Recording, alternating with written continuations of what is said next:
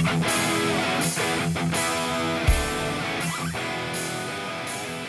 to the NWCI podcast. I'm your host, Addison Combs, and I'm sitting here with Brandon Bell, scaffold erector instructor and scheduler for all of NWCI. How's it going, Brandon? Doing good, man. Doing good. Bright and early, 6 o'clock, 6:30, I guess. Yeah. So let's talk a bit about your history. You started as a scaffold erector right after high school, right? Yep, I pretty much got into the trade right out of high school. Had a buddy that was actually building scaffold, and I was actually working at Lowe's in a dead-end job. I just dropped out of college. I couldn't do that.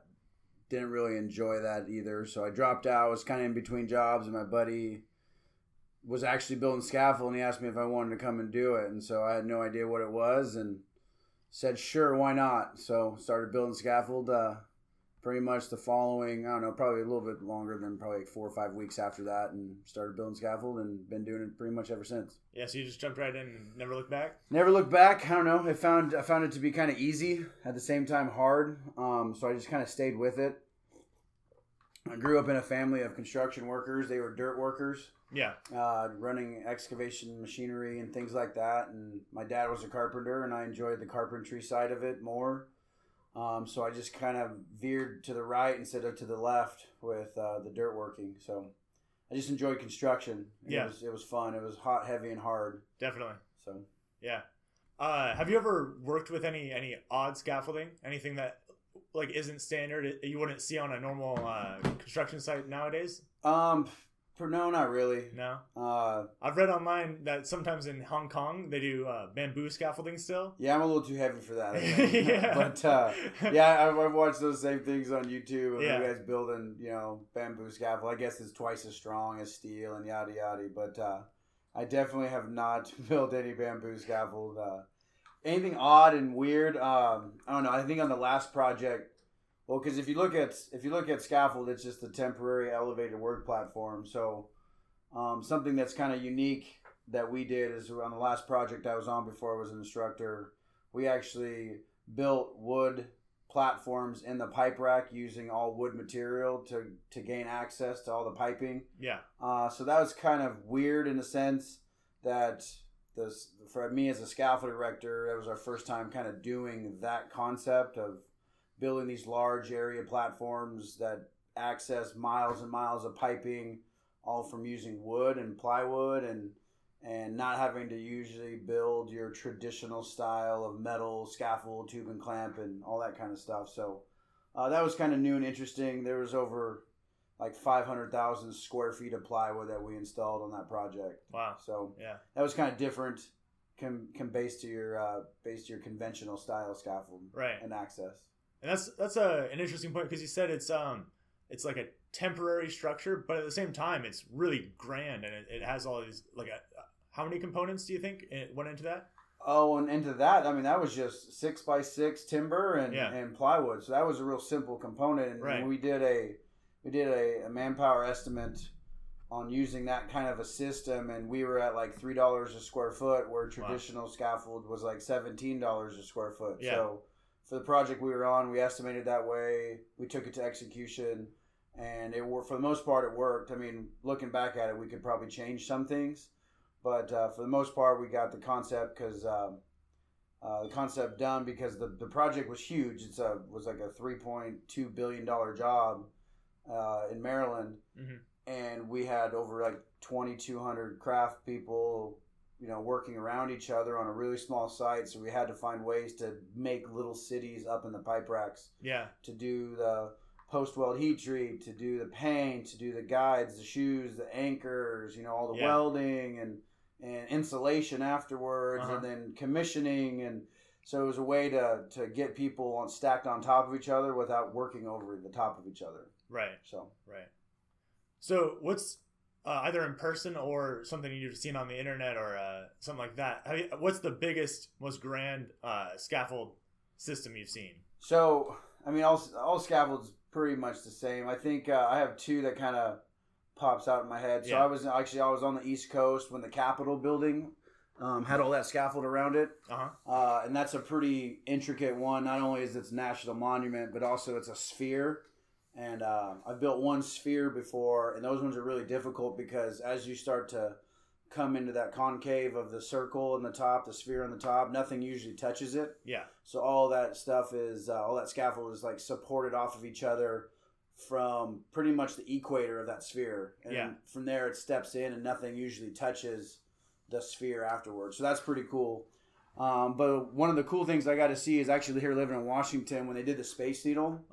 Safeway scaffold out of Seattle, they built Quick Deck around the Space Needle, and they built these platforms down low, hooked up a bunch of motors and cables to the bottom of the Space Needle, and then got to run it up whatever the 500 feet it is up in the air. And it was kind of cool. They did it at night. There's great videos online that show that whole process getting built. And I mean, the Space Needle is iconic for Washington State. Yep. But also just to see that almost spaceship looking access platform flying through the air at night with all these lights underneath it kind of was kind of a cool moment for me to see how access can be done in a whole bunch of different ways. So almost makes it look like a rocket. Dude, it was about just, to take off or something. It looked like it looked like another spaceship coming up to land right underneath the Space Needle. So and that was all for that glass floor that they put in, which is I don't know, it was kind of cool to see. I had a bunch of apprentices working on that project, so I got a lot of behind the scenes photos. Plus getting to see it online, so it was just kind of cool to have apprentices that have worked on that get to talk to me about it, and I get to nerd out with them and of how it got built and all those things, and then see something that's going to be like a staple for Washington State. That's definitely changed the scenery from what I remember the Space Needle as a kid going up and to the observation tower. Now you can go to the observation tower and look beneath your feet, so it's pretty cool. Yeah, and I'm definitely. I didn't even know you worked on that. I've heard people talk about it just walking around. I've never worked on it. I've only saw it. I just seen it. I didn't get to work on it. No, like I said, I see the videos online, and then I got a bunch of behind the scene photos. Yeah. When guys, guys that I worked on that project, Right. PCI and Safeway. I had apprentices that did both. Oh, cool. It wasn't just Safeway. PCI did a lot of scaffold on there too. So awesome. It's pretty cool to see. Yeah. I guess on the other end, have you ever seen any scaffolding fail? Personally, no. Again, another internet photo. I seen actually not when I was there, but I seen a video come out of Houston, Texas, that had a big long stage along the side of a building, and just so happened like a tourist was videotaping Minute Maid Field and heard a crash, and he turned around and he caught like the tail end of probably this 4 foot wide, at least 100 foot long, probably 50 feet tall, just start come crashing down off the building. It looked kind of like a domino effect, where it started and it just slowly started to pull off the building and crushing underneath its own weight. So that's about the only failure that I've ever seen. Yeah. And you have to know what caused that? No, I don't, but I mean, I can stipulate. They were doing masonry work, so I'm assuming that it was overloaded. Usually masoners put too much stuff on there. It's like, as a user, they always kind of overdo the how much block they need to put on the scaffold. And I can only assume after that the ties are insufficient for what they were doing. Yeah. And then the third stipulation, it usually takes something, some outside force to start that. So I imagine, right, this is all stipulation, that imagine like a forklift or something buckled a leg or caught a leg or a truck backed into a leg, and with extra load on it, with not enough ties on it, that's what probably caused that domino effect to bring that whole thing down. Nobody got hurt, so it's the reason why I like to talk about it too. Yeah, that's good. Using our class for discussion points of why we build things safe and why we don't overload stuff, and why we make sure our users who use our scaffolds that we build don't do that. So, but yeah, somebody got injured but not killed, so that's always the better part of the story. Yeah. All right, we're gonna take a quick break, and then we'll come back and talk a bit about scheduling and instructing. Nice. The weekend of the 13th to 15th of September is a busy one for continuing education courses. Take advantage. Friday through Sunday in Spokane, there will be a Best Practices in Healthcare course. In Mount Vernon, there will be a Procore 2 class on Friday the 13th, and a Total Station 2 class will be held on Friday and Saturday. In Renton, Transit and Level will be held on Friday and Saturday, and a First Aid CPR class will be held on Saturday. At the Kent Training Center, there is a construction fall protection class on Saturday the 14th. Finally, in Yakima, there will be an industrial and rough terrain forklift class on Saturday the 14th and Sunday the 15th. Looking for welding labs? You can find them in Kent and Mount Vernon on the 14th of September. Browse these courses and register to attend. Just log in at nwci.org and click on the Courses tab. All right, welcome back. We're talking with Brandon Bell. So you are the scheduler for all of NWCI, right? I do schedule all the apprentices at NWCI. And so I'm sorry if you don't agree with what happened. It's not my fault, though, I promise. So I guess for the apprentices out there, maybe they don't agree, maybe they love the classes they get scheduled. Take us into the back end. What goes into that? So I took over scheduling here at NWCI close to 2.5 years ago. And the approach that was done before by a great guy, he kind of took care of it all. Tom Webb, he's a great dude. I knew him from Eastern Washington. And I took it over for him because he went on to better endeavors. So when I took the realm of scheduling, I tried some new concepts. So before, scheduler just used to do whatever he needed to do in order to make the schedule work. I tried a different approach. What I did is I met with the coordinators, and we created a rough draft of instructors and what classes were needed based on numbers, really. We have a system called Tracker that populates that there's 300 people in Renton that need a Concrete 1 class. So we divide that by how many people we want to put in that class. We come up with the quantity of classes, and then we start strategically placing them in a week that makes sense for that training center. You know, there's training centers that have confines to, like, they can't run a wood framing class and a Concrete 1 class because it's too tight in the shop and there's safety issues. So we pretty much just put a puzzle together through Excel of a rough draft of what class is. It's pretty much like the game of Clue, really. Like, we had Greg Vanderworth in Concrete 1 on week 14 in room 224 or something. You know what I mean? It's really like a game of Clue, but we get a lot of buy-in from the coordinators who get to, manage their training center. They get to have skin in the game. After we do our scheduling exercise, our rough draft exercise for about a week. Then the following week, I just start pushing buttons. As a scheduler, that's all you kind of do is once that legwork's done up front, then it just turns into me pushing buttons, listening to music, just trying to crush it to try to get done in the next week. Yeah. So what causes the most conflicts there? You mentioned you're playing Clue. Which ones do you get stuck on? The hardest things to do is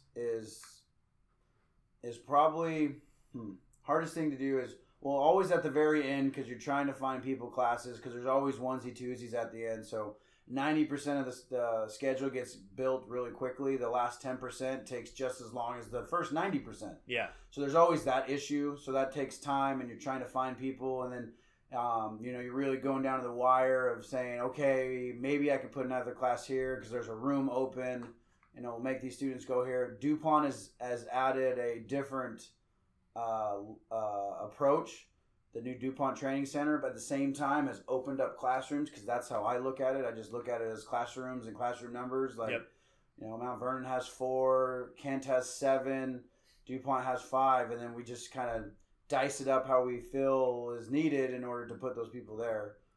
So that's always an issue.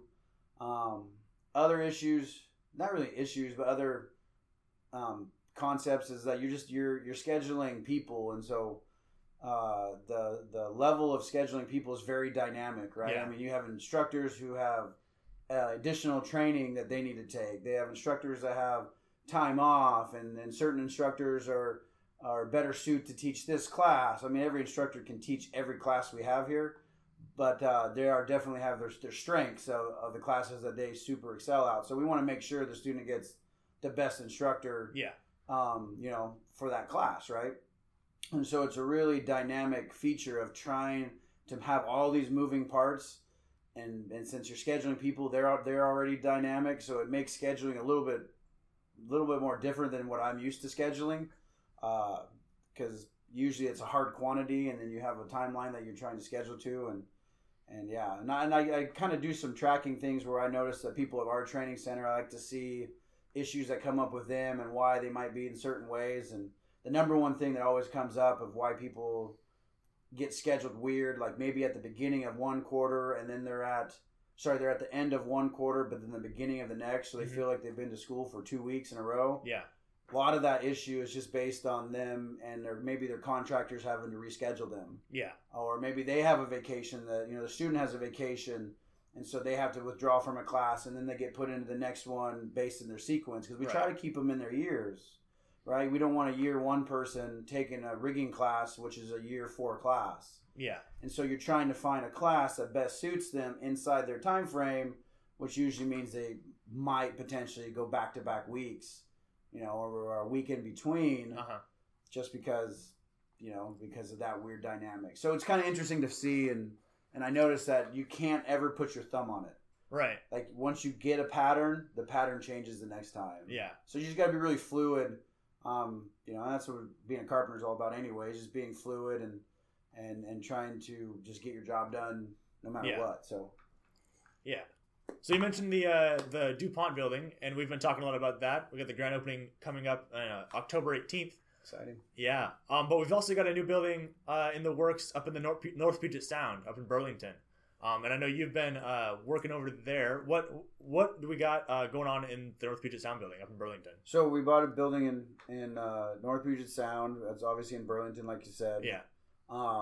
Pretty much what we did was we decided to start running the scaffold classes there. Greg Brady, my coordinator, is like, what do you think about running scaffold classes over there? I was like, let's do it, right? Yeah. So it's really rough right now. I mean, it's a huge shop area, and it's really nice for that. But the TI work is going to start here pretty soon. They're still awarding contractors and blah, blah, blah, doing all that process, which takes time. So we're kind of quote unquote squatting in a room right now. It's a little rough of a room, but it's still a good room. It's got all the space we need. It's got all the power we need. You got a TV, chairs, the whole 9 yards to make a good classroom. Then for about a week, we sat there, me and the Mount Vernon crew. We just ran scaffold gear over there every day for a whole week. Set up a little yard, and we started running classes over there. So it's kind of been exciting. I get to be there running scaffold classes and kind of watching contractors come in. Like we just did the electrical as-built the other day. So electrical contractors just mapping out this giant building. The building's 200 by 500 feet long. I mean, we're going to occupy the front space, and I don't know those measurements. But the whole building, it's a huge building. There's other leasing agreements that we're honoring. Yeah. And we'll continue to honor. From what I hear, right, it's above my pay scale, but we're going to agree to honor those people, so we have to kind of work with them too, and let them know that we have contractors coming around and doing all this electrical mapping and things like that. So it's been fun for that. Definitely been fun for that. And Eric Torset, he does some of our advanced blueprint reading there. He goes there, sets up the trembles, and they use that big, huge shop space to lay out all the things for that class. So that's another class that's being run there. But pretty much it's just apprenticeship scaffold classes there. That's it. Yeah, so we're just going to offer the scaffold classes there for now, and then we're going to continue offering those as the contractors come in and finish the building. Yep. And then after that, kind of transition all of the classes from the current Mount Vernon building over to Burlington. Yep, exactly right. Exactly right. You hit the nail on the head right there. All right, we're going to take another quick break, and then we'll ask Brandon a few more questions. The date for the DuPont Training Center grand opening is set. Mark your calendars for October 18th. Come by to tour the building, enjoy light refreshments, and talk with NWCI staff about how they utilize the training center. October 18th from 10 a.m. to 2 p.m. Find more details in RSVP on our Facebook page. All right, and we're back. We're going to talk to Brandon here about some technology and then ask a few personal questions. So I guess jumping into technology, what in the scaffolding field, what new technology is coming out? As a layman, I'm not really knowledgeable on that. So what's going on in scaffolding as far as technology goes? Technology wise, there's a new program out called Avantis Scaffold Designer, which is pretty much Pretty much a program that contractor or somebody could buy that designs the scaffold for you. So you tell it a length, a width, and a height, and it designs it for you. It does it in like a DWG file, and it comes out with like a photo, a 3D rendering to give the person who's building it an idea what it is, but also comes out with a load list. So it takes away the whole drawing on a piece of paper of what you think you're going to build, and then creating that load list. I need 100 of these, 10 of these. It cuts down all that time, and it kind of pukes out all this information for you that you can use to build your rack and deliver it to the job and kind of build like that. So what's the input into that? Input there is like, it's super simple. I mean, it's probably about 3 hours of training max. Yeah. And if you can run a PC like Windows and navigate files, yeah, I mean, it's that simple. It's like a click and drag and add, and then you can minus things, add things. So is it 3D modeling for scaffolding? It's 3D modeling for scaffolding. And so do you put in a different 3D modeling of like the building you want to put the scaffolding around, or how does that work? You can overlay like, your PDF drawings. Like if you got a plot plan, okay, you can lay them down on the floor, scale it to size, and then actually have a program on there that will just automatically populate a scaffold around that building. Okay. You just tell it how high you want it to be, and then you kind of modify it from there, critique it, and it'll puke you out anything you need. You can also like draw solid shapes in there, so you could draw a pipe rack, you could draw a dam or whatever you wanted to draw. That would probably take a little bit more time, a little bit more effort, a little bit more skill to draw that, and then you can build scaffold to that.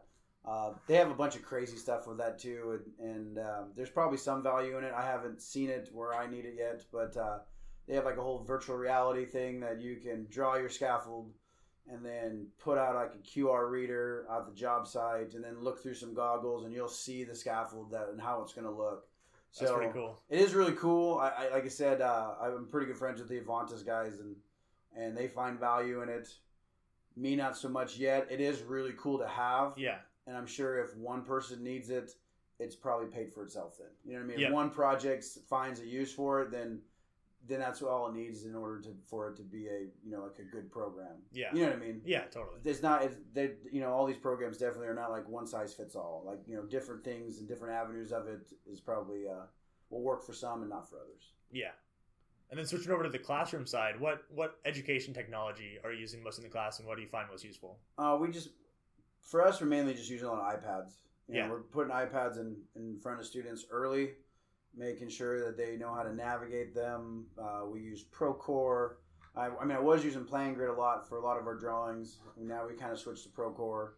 But I think with more people that just know how to run an iPhone or a smartphone at that, it just kind of makes sense. I was doing a lot of our tests through the iPad. Mm-hmm. I found some hiccups in there, so I got to critique those. But just kind of get an iPad in their hand, it gets them excited. At the same time, it puts more pressure on the instructor, because now you really got to watch a student to make sure he or she is not doing something dumb on a electronic device. As much as you tell people, it's always in the back of your head of like, make sure you know where you're at.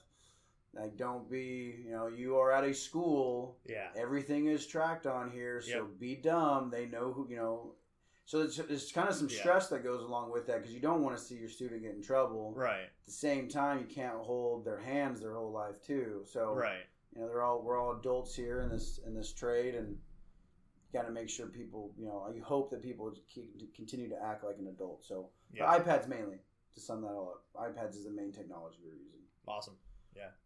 So up in the Skagit Valley, around Mount Vernon area, where could I go to get a good bite to eat? What's your go-to? So my go-to, I live on Camano Island, so I live about 30 minutes south of where our training center is. But if we're up in the Skagit Valley near the training centers, there's a sushi place that's got a belt, Sakura. It's a great sushi place. They do high volume sushi, so they always have fresh sushi. Yeah. Which is really nice. But my favorite bar is definitely going to be the Trainwreck. Trainwreck has a great environment, great people. Yeah. Great food. I mean, they have a Ditzy Blonde type of beer. That's like a Kolsch that packs like a 7.2 punch. So that's always a great beer to have. Solid. Yeah, it's a really good. It's out of Birdsview, which is deep in kind of the mountains, like this little tiny brewery on Highway 20. So it's kind of cool that they grab a lot of micros from all over the place. But it's a really funky little spot right next to a train track. So that's why they call it the train wreck. And when the train goes by, they give you like $1 off your beers. And so it's just a great environment. Good crowd. It's 21 and over. So it's anyone from 21 to 61. You know, you get all spectrums of life in there. So it's always a fun place. Awesome.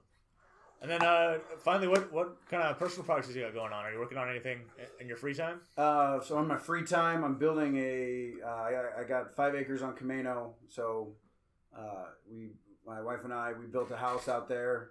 So that was a big project for a couple years. Now we're on to the pole barn, building that. My wife's got horses, and my daughter has the little goats and all that stuff. Yeah. I'm not an animal person, but she's got all that. They love it. So we're building a pole barn for them so they can have, put their hay up and do kidding. I don't know what the word kidding means, but a kidding station, I guess, is for breeding her goats. She has these little tiny Nigerian dwarfs or something that my daughter wants to sell, and she's my daughter is such an animal lover, and I honestly could do without, right? Yeah, but your daughter's an animal lover. You gotta do stuff. You gotta be an animal lover yourself. Yeah, exactly. Yeah. My daughter loves it. She gets a kick out of them. She wants to breed them and then sell them. And my wife grew up on a farm, so she likes her horses. And And me, if there's a cat that I see once every 4 weeks, I'm happy. Yeah. Right? I mean, so I'm just not an animal person, but they love animals, so right. I'll at least